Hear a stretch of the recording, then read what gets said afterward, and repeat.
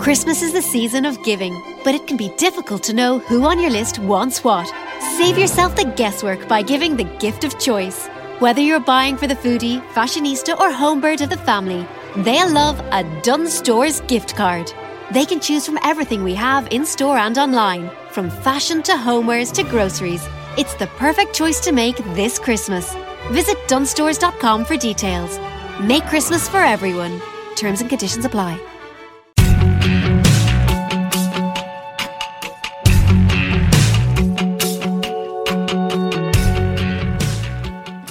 Testing the mic. Oh my God.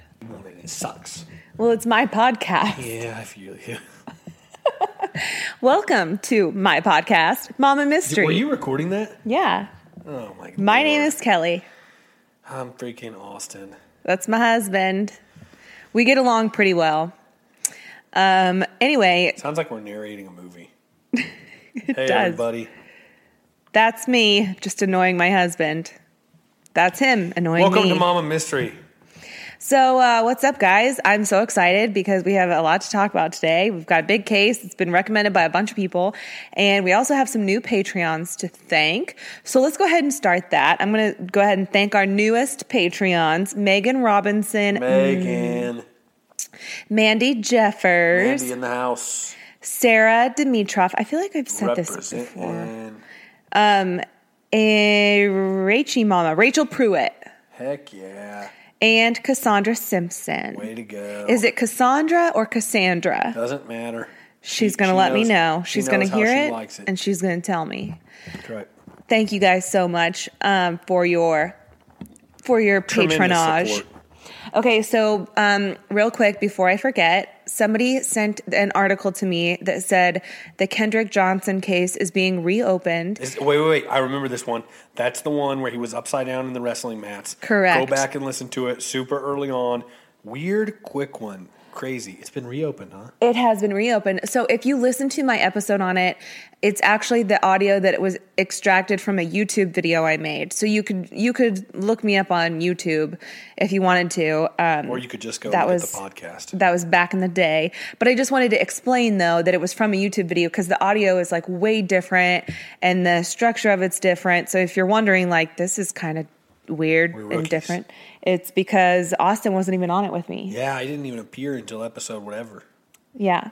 So anyway, Kendrick Johnson, though, they're reopening the case. I think that's super interesting. And I'm eager to see what comes of that. Cool. So tell me, Austin has said he was going to tell me about something to do with the mail. Oh, yeah. But he's been refusing to tell me because he wants my genuine reaction. I'm surprised you remembered. Okay, so I know the ladies at the post office, Renee and Shelly. And the other day, I'm in the post office. That's so cute that you know the mail ladies at the post office. I think that's just adorable. So I'm in the post office the other day doing some business. And Renee goes, hey, Austin, did your wife send out some mail? And I go, yeah, the mail with blood all over it. And she was like, yeah. And I was like, yeah, it was nail polish. And like I kind of was like, yeah, she has a Mama Mystery podcast. And Renee goes, okay, well, that's funny. Well, we pulled them, and we pulled them when we pulled all the mail. We pulled them, and we thought it was real blood, and so we called our supervisor, and we thought that they pulled them. But since people are receiving them, I don't think that the supervisor actually pulled them, and they didn't go. But she goes, yeah. So she kind of laughed, Renee, if you're listening, she kind of laughed, but then she was like, yeah, I mean, it's just, right now, with everything going on and touching real blood. And I said, maybe not the time for the joke. And she goes, maybe not the right time.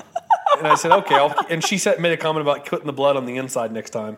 And so, but the supervisor obviously let him go because they called the supervisor. The supervisor pulled them, but then let him go because people were receiving them. So if you're a Patreon and you didn't receive it, then maybe that's why. But oh, that's a good point. I haven't had anybody say they have not received stickers. So if you didn't receive it, though, that's why.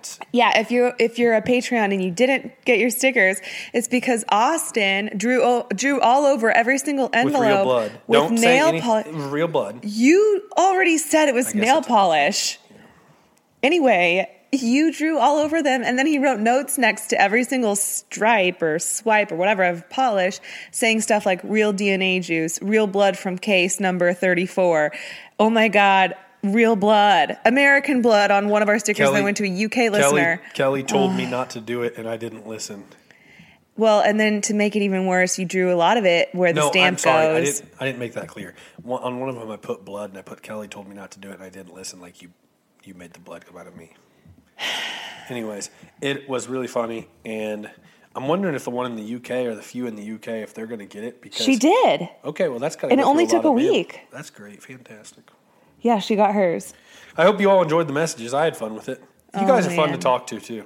You guys are fun to talk to, even though we are just talking to ourselves. Well, no, sometimes we I get on messages. the messages on Kelly's phone, and I say weird stuff to you guys like, I like turtles.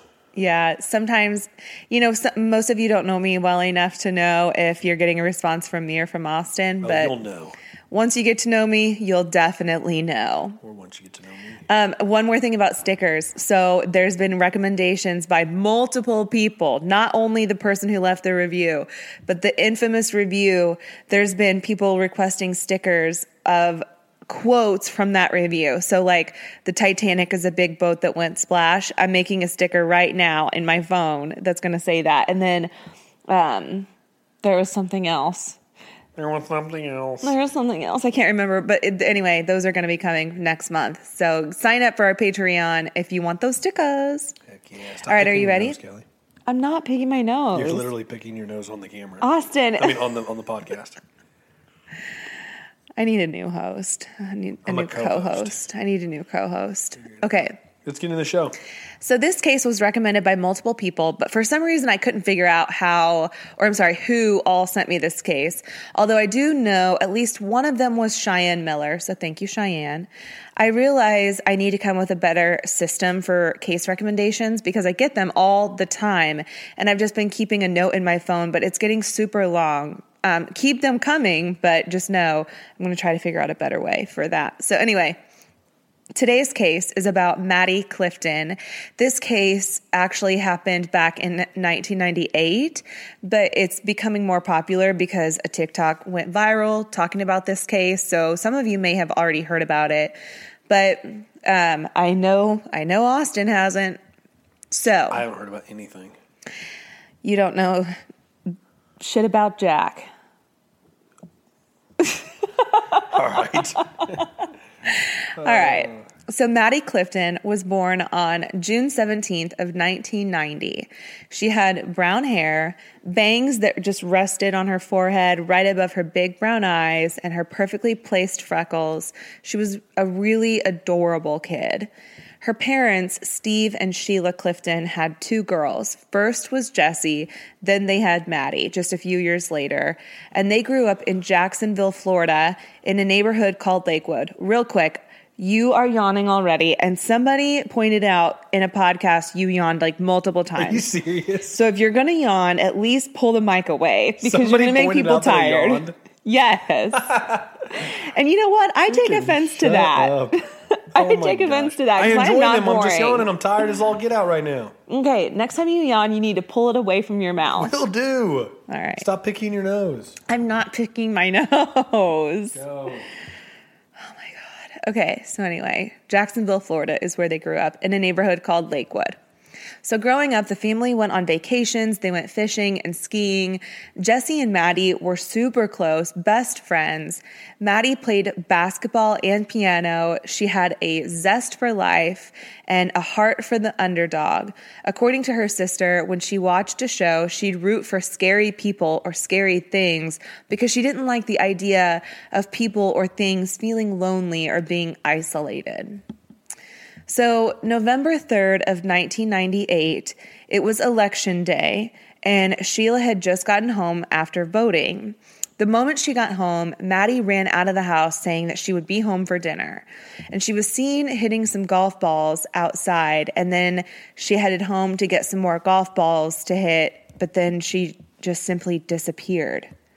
So Maddie never made it home that night, and on the next day, November 4th, a search for Maddie was well underway. And to be clear, her parents did report her missing the night she went missing. They didn't wait till the 4th. Good. I don't like when they wait. Yeah, they reported her missing on the 3rd. Flyers of Maddie were being distributed by thousands of volunteers. On the flyer, Maddie was pictured wearing the same red YMCA t-shirt that she was wearing the day before when she went missing. Volunteers lined the streets, handing out flyers to anyone who would stop and grab one. And it's pretty amazing to look at some of the pictures because, the entire community came out and rallied trying to find this girl. It would be the equivalent of just people lining the streets of, like the popular streets in our city, just handing out flyers. Why are you smiling? Because you're just funny. Because I almost detailed where we live. Hey, everybody, just so you can know exactly where we live. I didn't. So anyway, November 6th, Steve and Sheila Clifton hold a press conference in the neighborhood where they live and where Maddie disappeared. The activity in the community was nonstop. Cops, reporters, and even National Guard troops were dedicating their time to finding Maddie. November 7th, classmates and cheerleaders from the local middle school are handing out flyers before the Jaguars game at the Alltel Stadium. So the days keep going by, no sign of Maddie, but everybody is coming out and trying to help find this little girl. November 10th, Maddie's parents had just finished taping an interview with the national news station when their neighbor, Missy Phillips, ran across the street to find a police officer. She had gone into her son's room when she noticed a wet spot on the floor near his waterbed, and she assumed that maybe his bed was leaking, but when she looked under his bed, she found the body of Maddie Clifton. Oh, I just got the goosebumps. Dang it. Yeah. That freaking sucks. Yeah. That same day, Jacksonville Sheriff Nat Glover... She found her in their own house, under a bed. The neighbor did. In their house. The neighbor found Maddie in her house, like in the neighbor's house. Yeah. Yes. Under her son's bed. Oh, I got the goosebumps again. That's crazy. Mm-hmm. So the Jacksonville Sheriff, Nat Glover, holds a press conference to announce that Maddie's body has been found under the waterbed of her 14-year-old neighbor, Josh Phillips. She was found only partially clothed in a red YMCA t-shirt, and she had been beaten and stabbed. Oh, man, this freaking case sucks. So police go to Josh's school and bring him to the station where he confessed to killing Maddie within only a couple hours. He tells police that he accidentally hit Maddie with a baseball, like they were tossing a baseball back and forth. He hit the baseball and it came back and hit her in the face, he said. And then he panicked because he feared that he would get in trouble. So he said that when the baseball hit Maddie in the eye, it caused her to bleed, cry, and scream. And he was terrified of his father and how he would react. So he dragged Maddie into his house, which is when he said her clothes came off because he was dragging her on the ground, and brought her to his room, stuffing her underneath his bed. His dad got home shortly after, and Josh talked to him for a little bit before going back to his room to check on Maddie. At this point, he said she was still alive, but that she was moaning. So he pulls her out, stabs Maddie in the chest 7 times with a knife from a Leatherman tool. So Joshua Phillips was born in Allentown, Pennsylvania on March 17th, 1984 to Steve and Melissa, or Missy, Phillips. Steve was a drug addict and an alcoholic who was often violent towards Missy and Joshua. And for some reason, Steven had a particular dislike for little girls. He would not allow Joshua to play with girls in the neighborhood, and even Missy prayed to God that she would have a boy when she was pregnant with Joshua, like before they found out that he was a boy. So this dislike towards girls started before Joshua was ever born. This dude's the root of the problem. Even Maddie's mom said that Joshua was a friend to Maddie, and Maddie was never scared of him. Growing up, neighbors described Josh as being quiet and friendly, but at home, Joshua and Missy were walking on eggshells for fear of setting Steve off.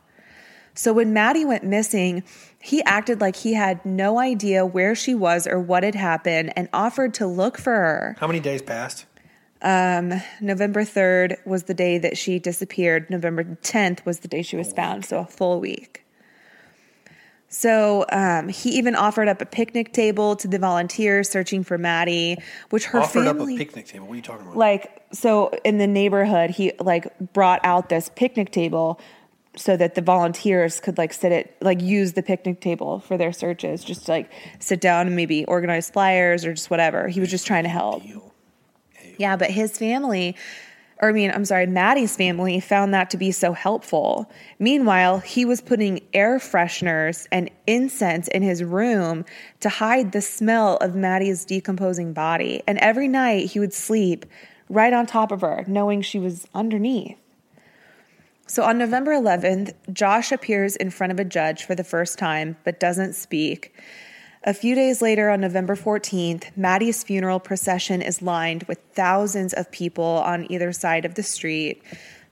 Stuffed animals, flowers, posters, candles, everything posted outside the San Jose Catholic Church, which was the same church where Maddie accepted her first communion.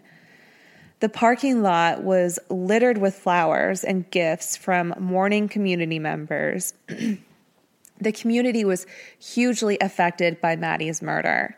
Parents from her school picked their kids up early from school, and even the kids were sobbing when they learned of Maddie's death. This was a really tight-knit community, so there's pictures from when this all happened of people just crying and holding each other in the street even when they found out that Maddie had died. November 16th, State Attorney Harry Shorstein explains during a press conference that Joshua Phillips will be tried as an adult for the murder of Maddie Clifton. And for the next several months, Joshua's attorney, Richard Nichols, puts together a case to try and prove that what happened to Maddie was not premeditated. Rather, it was just an accident and that manslaughter would be more appropriate.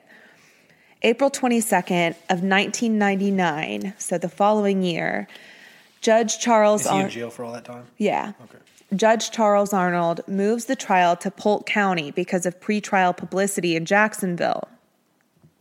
Every step of the trial was broadcast on court TV, and the state argued that Joshua's version of events just did not make sense. There was no indication that he was ever playing baseball with her or that she ever got hit in the eye. The autopsy showed no injury to her eye, so the physical evidence just wasn't there. Joshua said that her pants and underwear came off as he dragged her from his backyard to his bedroom, but Maddie had no sand or dirt on her body. And how old was Maddie at the time? Maddie was 8. Oh, my gosh. There was also no blood found in the backyard or leading to his room, suggesting that all of her injuries occurred while she was in his room. Whether or not a sexual assault occurred, I could not find any information on that. I think if it had occurred, it would be more it would have been easily accessible. I would have seen it. So I didn't see that it didn't occur, and I didn't see that it did. So, I assumed something happened because her underwear and pants were both gone. But anyway, that's all I've got. So Josh could have stopped at any point. It was Josh that said she was still moaning under his bed when she was found, and or when he went to check on her. And when she was found, her hand was found gripping the bed frame. So, that just breaks my heart because she died under that bed, and she never had to die, and Maddie did not die instantly. So none of this makes sense. It just makes my stomach hurt because this is just so senseless. But during trial, Detective William Taylor demonstrated how Joshua used a Leatherman tool and stabbed Maddie in the throat and then also in her chest. During closing arguments, State Attorney Harry Shorstein held the bat that Joshua used to beat Maddie to death, and Josh never took the stand or uttered one single word during the trial. This case pisses me off, and I'm going to tell you, this is exactly why I don't get super into true crime, and I never have till this podcast. And all you people who get into this true crime, it's crazy to me. We're just wired different, and obviously you enjoy this. Like obviously you don't enjoy the brutality of it and everything, but I don't Okay, I'm stopping this whole thing for a second. Okay, it's not even my podcast. Mm-hmm. What do you like about the crimes like this? So it's not that or mysteries or whatever like this. Sure, it's not that I like it. It's not that I'm sitting over Obviously, here scheming ooh, this is enjoyable. Right. I guess I just find it really interesting to think about the human condition. I hate thinking about what Maddie went through. That bothers me. That definitely bothers me. And I have kids of my own. I have a soft spot in my heart that is affected when I read this stuff. Right. So is it like a perspective thing? Retelling it isn't as hard because I've already read it and I've already done all this research. As I'm going through it, I'm not always in the best mood because it sucks to read it all. But then I think about the human condition and what would drive a person to do something like this? I've watched American Murder on Netflix about the Chris Watts case so many times that I've memorized half of it. Yeah. And I think what gets me is that I'm trying to understand why this happened. Mm-hmm. So in this case, and I'll talk about it in a minute because I have it written in here. But what would cause Josh to do this, to make a decision like this? Yes, the psychology behind it. That's what intrigues me. That's what is drawing me to it. And I think it comes from being a naturally compassionate person. Mm-hmm. And it's not that I have compassion for a serial killer. I think serial killers or even just murderers in general are horrible, awful people. But I want to understand what makes somebody turn from this good, quiet, friendly little neighbor like Joshua Phillips or this shy, timid, keeps to himself, good dad, Chris Watts, to just snapping. And in this case, there's the whole psychology and the roots behind it of this dad. Mm-hmm. It sounds like he has a whole lot of issues, which I'm sure you're going to get into. So that's what I genuinely want to know.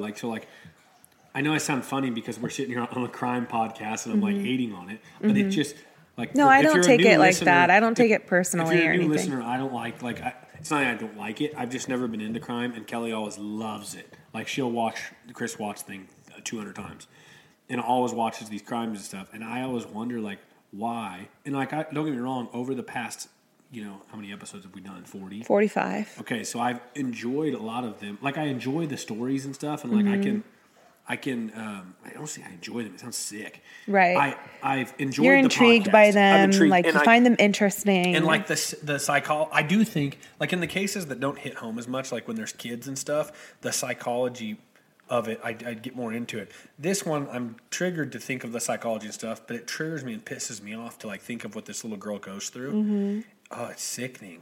Yeah, and the kids ones are for sure way harder. I am very intrigued and interested in true crime, but I cannot bring myself to finish watching Paradise Lost because the very opening scene is of these 3 boys that were found in a creek and it shows their bodies. And I can't handle it, so I have not watched it. See, I'll listen The Trials of Gabriel Hernandez on Netflix, it was a huge deal back when Tiger King and the beginning of the pandemic or lockdown. People were talking about it. I can't bring myself to watch it. Mm-hmm. So there are some cases where I'm no, I draw the line here. Mm-hmm. This one, I'm listening to you. I hate hearing it, and I would never want to see any pictures from this case or anything. I haven't seen any at all. And that's the other thing. It's really hard for this particular case for some reason to find a lot of information on it. I had to dig to find any information just about Maddie as a human being, how she was as a kid, because it just doesn't exist.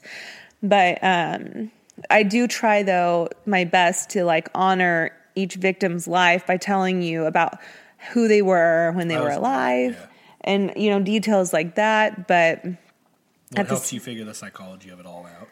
Yeah. In certain cases. In some cases, yeah. And with Joshua Phillips, I talk about him a little bit too, but, are people born bad or are they taught to be bad? That's always the question that's at the root of some of these stories. I do think some people are just born a different type of way. Like the guy we just talked about, Todd Kolheb, born bad. He's just an absolute dick, piece of shit, like born bad. There was no fixing that guy. But Joshua Phillips was raised by an alcoholic, drug addict, abusive father. And so I'm not saying that excuses what he did, but it gives you an insight as to why he did it. So I think, when you look at people, just like me watching American Murder, I look at this guy, Chris Watts, and I'm like reading his body language. I'm watching like how his relationship was broadcast on social media and just how everything was portrayed. And I just find it all really interesting because I don't think Chris Watts was born bad. I think he was driven to a point in his mind that he snapped, he was having an affair. And I don't say that to say it was Shanann's fault. I think he was dealing with some internal things that were festering, and he never took care of them, and he snapped. What episode did we cover Chris Watts? That was a long time ago. Did we cover Chris Watts, or did I do a video? Yeah. We might have to revisit it because it does just really interest me. And I think, too, I think about it because I'm like, this could have been your neighbor. This could be anybody. This is as simple as like one of our next door neighbors with the son. You never know what's going on behind closed doors. You never think it could happen next door to you, or in your town even. Yeah, Chris Watts was by yourself on episode 5. Yes, that would be a video. Yeah, but you can go back to it and listen to it. Yeah. Weird. Okay. Sorry I derailed us. Sorry. No, it's okay though, but I think it's it's a conversation worth having because I think that's what most people who listen to us enjoy is the fact that I'm into true crime and you're not. And so a lot of people relate to my position because of you, because a lot of relationships, there's typically one person into true crime and the other really isn't. Or even like friendships, so a lot of people are probably like, man, that's exactly how my husband would react. Mm-hmm. Makes sense. Yeah. So anyway, back to the trial for Joshua Phillips. It did not take long for jurors to reach their conclusion. On July 8th of 1999, at age 14, Joshua Phillips was found guilty. And that was of first-degree murder. And on August 20th, he was sentenced to life in prison without parole. Age 14. So I want to know now. Mm-hmm. I mean, I'm assuming nothing happened to the dad. The dad died in a car accident the very next year. No way. Mm-hmm. I got the goosebumps again. Yeah.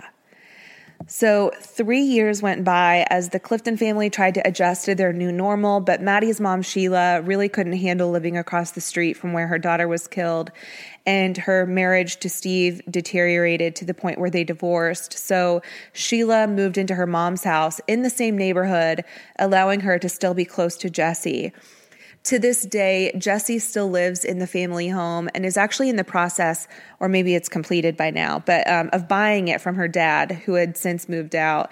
And she had a really hard time growing up after the death of her sister, because before Maddie was killed, she described her classmates as having little to no interest in her because she was a self-proclaimed geek, but that after Maddie died, everybody seemed to want to know her, and she really resented that.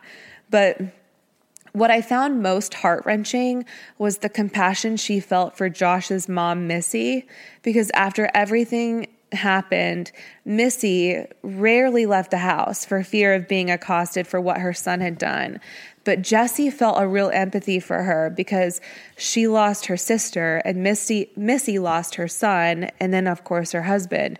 And Jesse said, quote, "A loss is a loss."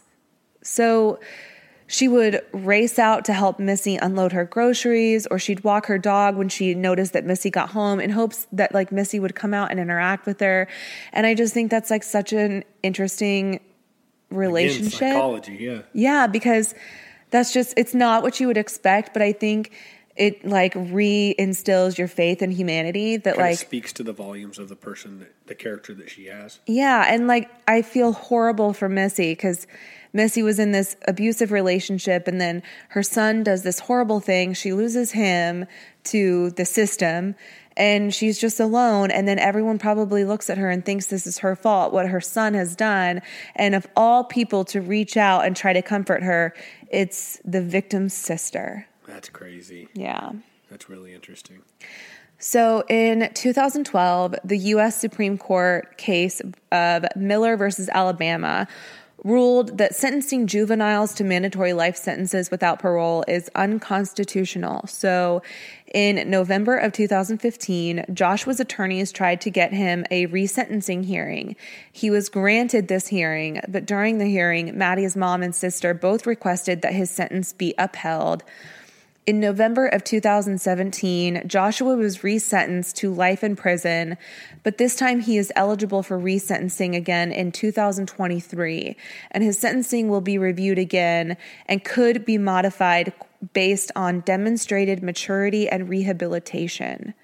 But I also want to point out that I read that Jesse's main concerns were that Joshua had an obsession apparently with Jesse, and he had Jesse also is in Maddie's sister. Maddie's sister. Yeah, that he had an obsession with her, and that he also had been searching or like watching on his computer really violent porn.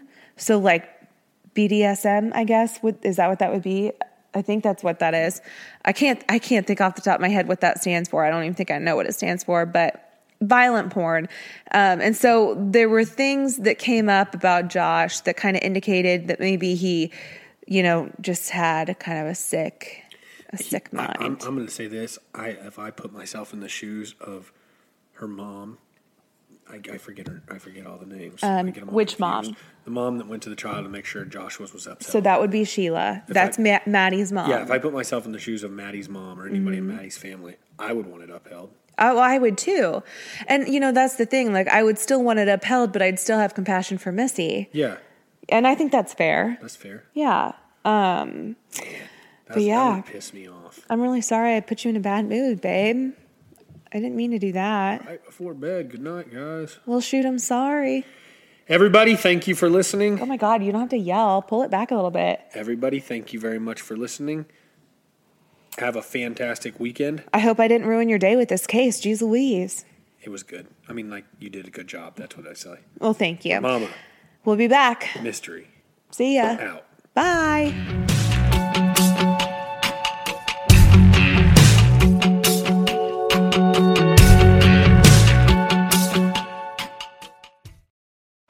Oh, look at that pocket mirror. Cute. No, that's a Samsung Galaxy Z Flip 4. Wait, it was so tiny, but it just unfolded into a full-size phone. Wow. She's only gone and popped it on the side and took a selfie. Totally hands-free. Nice. Would you look at her now? She's watching a movie while getting her hair done. I'm well, Gel. Flexible design for any situation with the Galaxy Z Flip 4. A serious flex.